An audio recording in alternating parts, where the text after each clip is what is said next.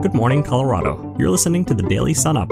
The Daily Sun Up podcast is a conversation with the Colorado Sun. See our trust indicators at coloradosun.com/ethics. It's Thursday, January 11th. Today, Colorado Sun reporters John Ingold and Michael Booth talk about a startling new report on climate change in Colorado, plus more health and environment news. Before we begin, join ACG Denver's Rocky Mountain Corporate Growth Conference on February 12th to 13th as the middle market business community comes together to discuss trending issues and the latest investment strategies. Make new connections and partner with experts at the Hyatt Regency Denver for 2 days of networking and learning opportunities that will help you prepare for 2024 and beyond. Register at acg.org/events. Now, let's go back in time with some Colorado history. In 1900, Theodore Roosevelt, a war hero and New York governor, was elected as William McKinley's vice president. He prepared for office uniquely, embarking on a hunting expedition in northwestern Colorado. Traveling by rail and then overland, Roosevelt, with guide John Goff and 15 dogs, spent weeks in Rio Blanco and Moffett counties hunting mountain lions, which were seen as threats to ranchers and wildlife. Despite isolation, his exploits made news, with Roosevelt refuting exaggerated reports. They killed various animals, including 17 mountain lions, 12 by Roosevelt. He shot 8 and stabbed 4. The skins became part of his trophy collection. Shortly after, Roosevelt assumed the vice presidency, frequently returning to Colorado for hunting trips, further adding to his outdoors legend. Before we continue, the Colorado Department of Healthcare Policy and Financing, HCPF, is raising awareness of the invaluable roles of direct care workers and the direct care workforce in Colorado. Direct care workers play a crucial role in enhancing the lives of individuals requiring assistance due to disability, age, or illness. Learn more about the impact of these workers and how to become one by visiting hcpf.colorado.gov/direct-care-spotlight.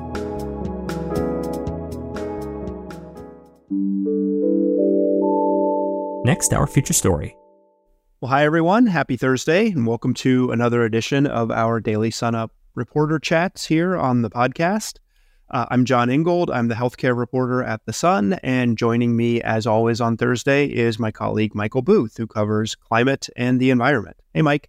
Hey, John. We've tied down the patio furniture and laid in some wood for what's coming, some very cold temps, so I think we're ready.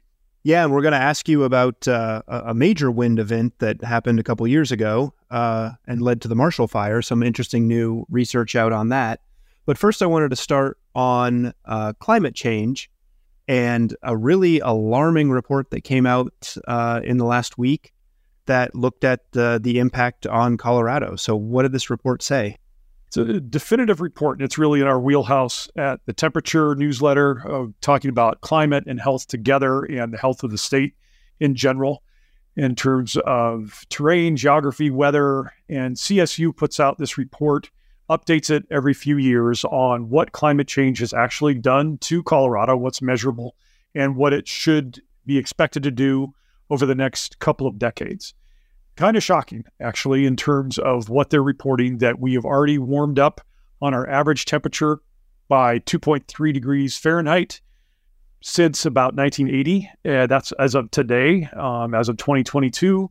And we've got another 1 to 4 degrees to go in average temperature if things don't radically change by 2050.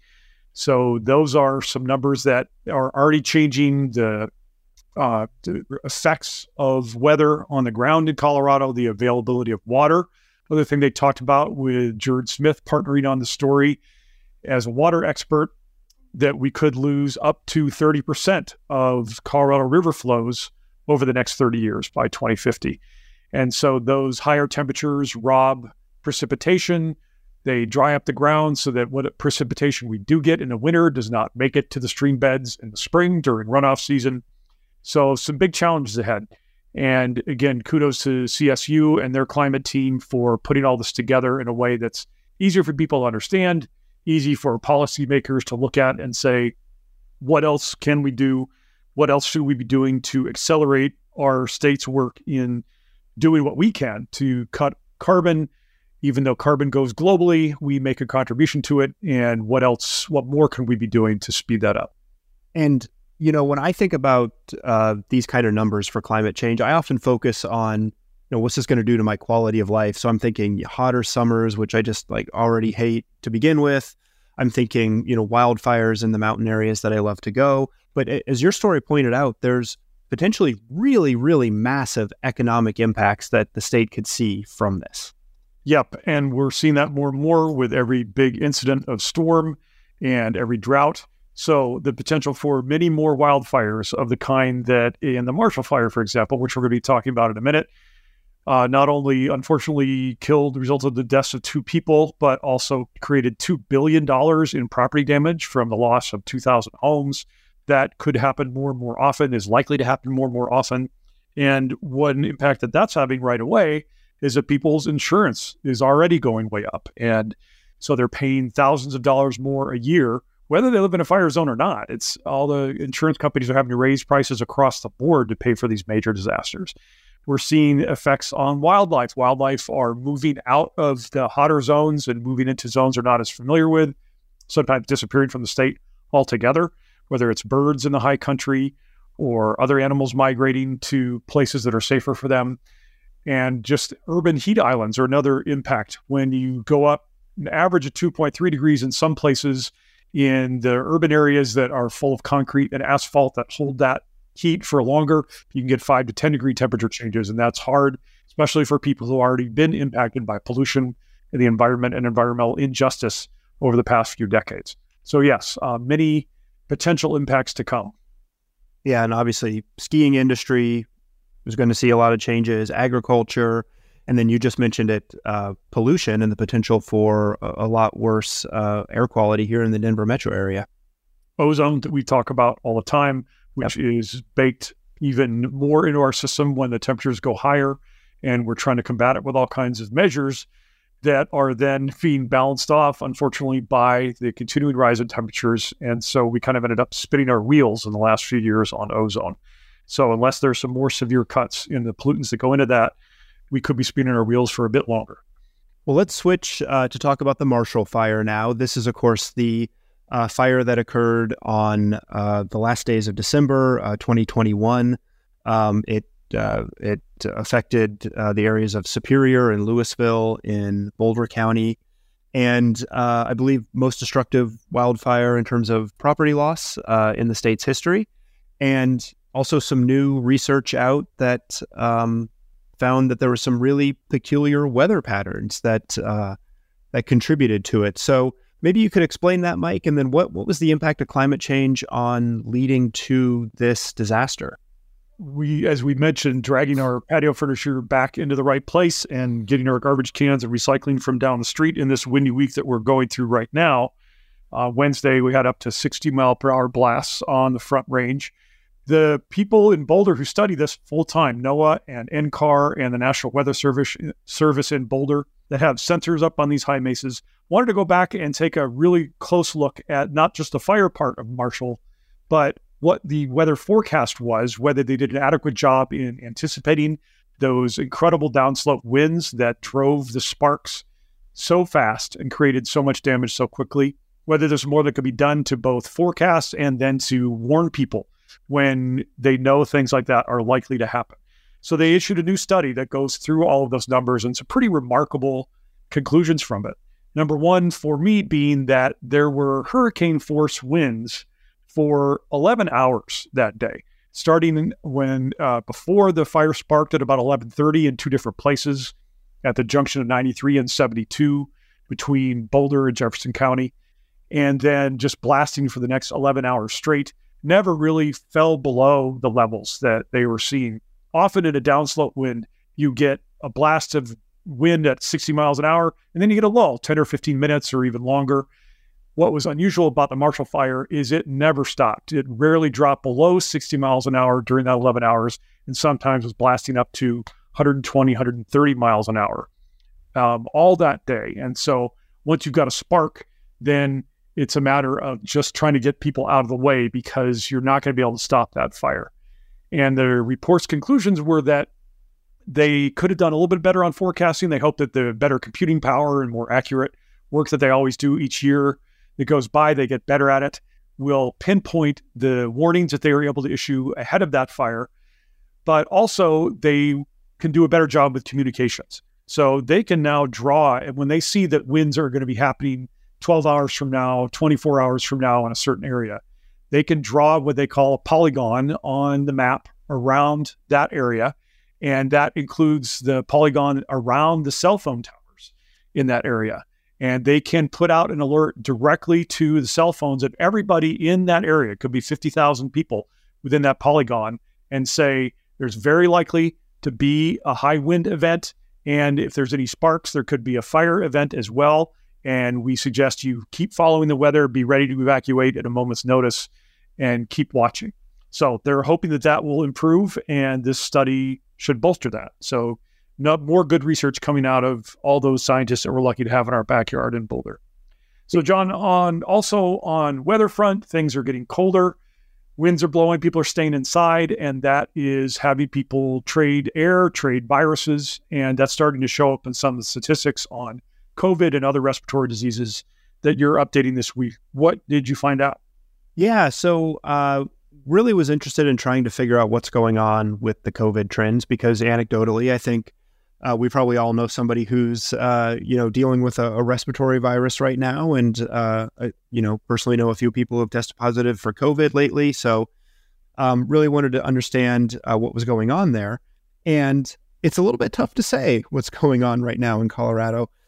I think it's always sort of an interesting period right after the new year in Colorado for COVID, because we've seen this for really this is our fourth pandemic winter. So it's our fourth respiratory virus season in Colorado that we've had COVID with us. And we've seen the same trend happen pretty much every year, which is that cases and infections, and this year we're going to talk about those in terms of hospitalizations, because tracking case numbers is really, really difficult right now with so many people testing at home and then not reporting their results. So if you just look at hospitalizations this year, but they follow similar trends to cases in previous years, you see that peaks are hitting actually right around the last week of November, like give or take a week. This is something that's happened each of the 4 years, and it happened again this year. So technically, we are not yet at we are past, I guess I would say, our peak for hospitalizations for COVID in this current season. What we're seeing now, though, is a little bit of a re-increase in cases, a little bit of a rebound that could be driven by a new variant. If perhaps you've heard of this JN1 variant, another sort of part of the Omicron family tree that is around. It's driving a lot of case increases around the country.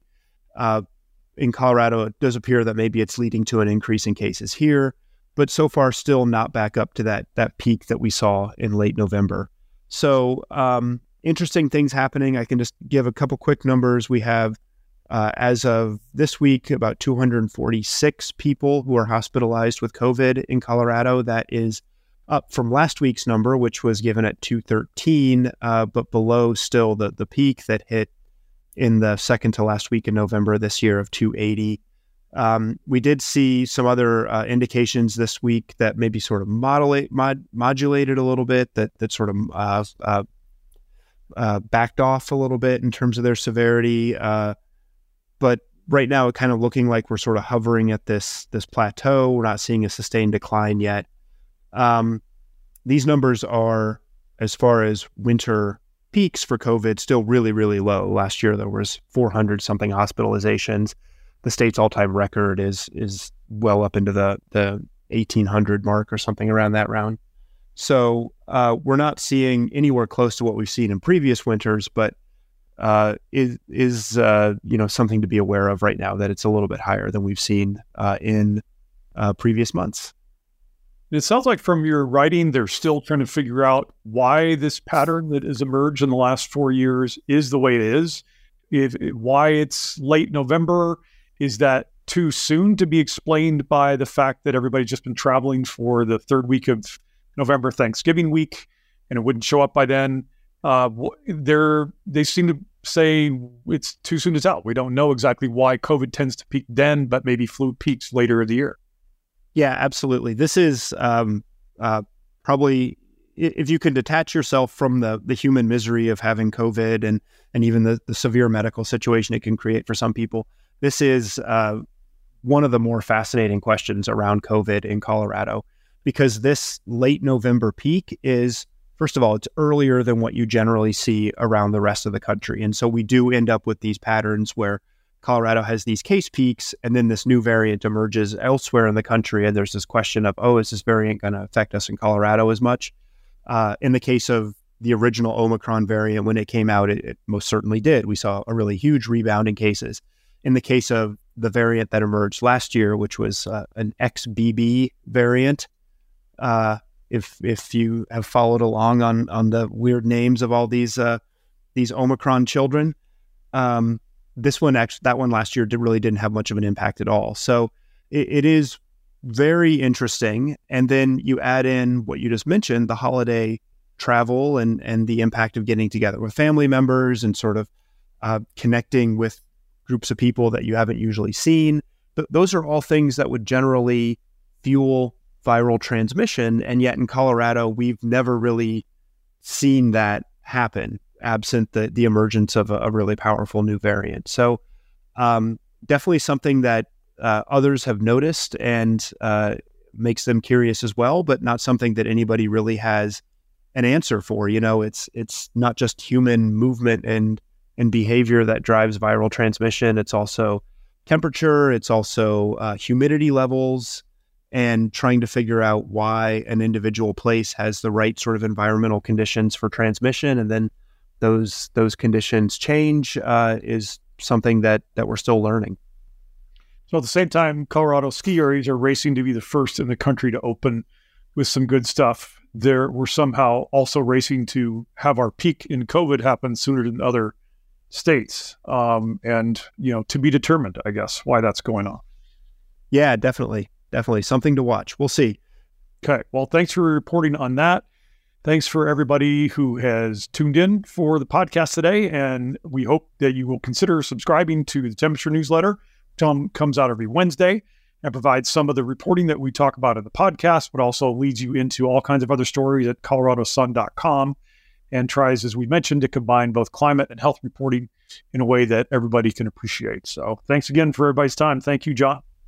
Yeah, thank you, Mike. And have a good week, everybody. You can read more at coloradosun.com. Finally, here are a few stories that you should know about today.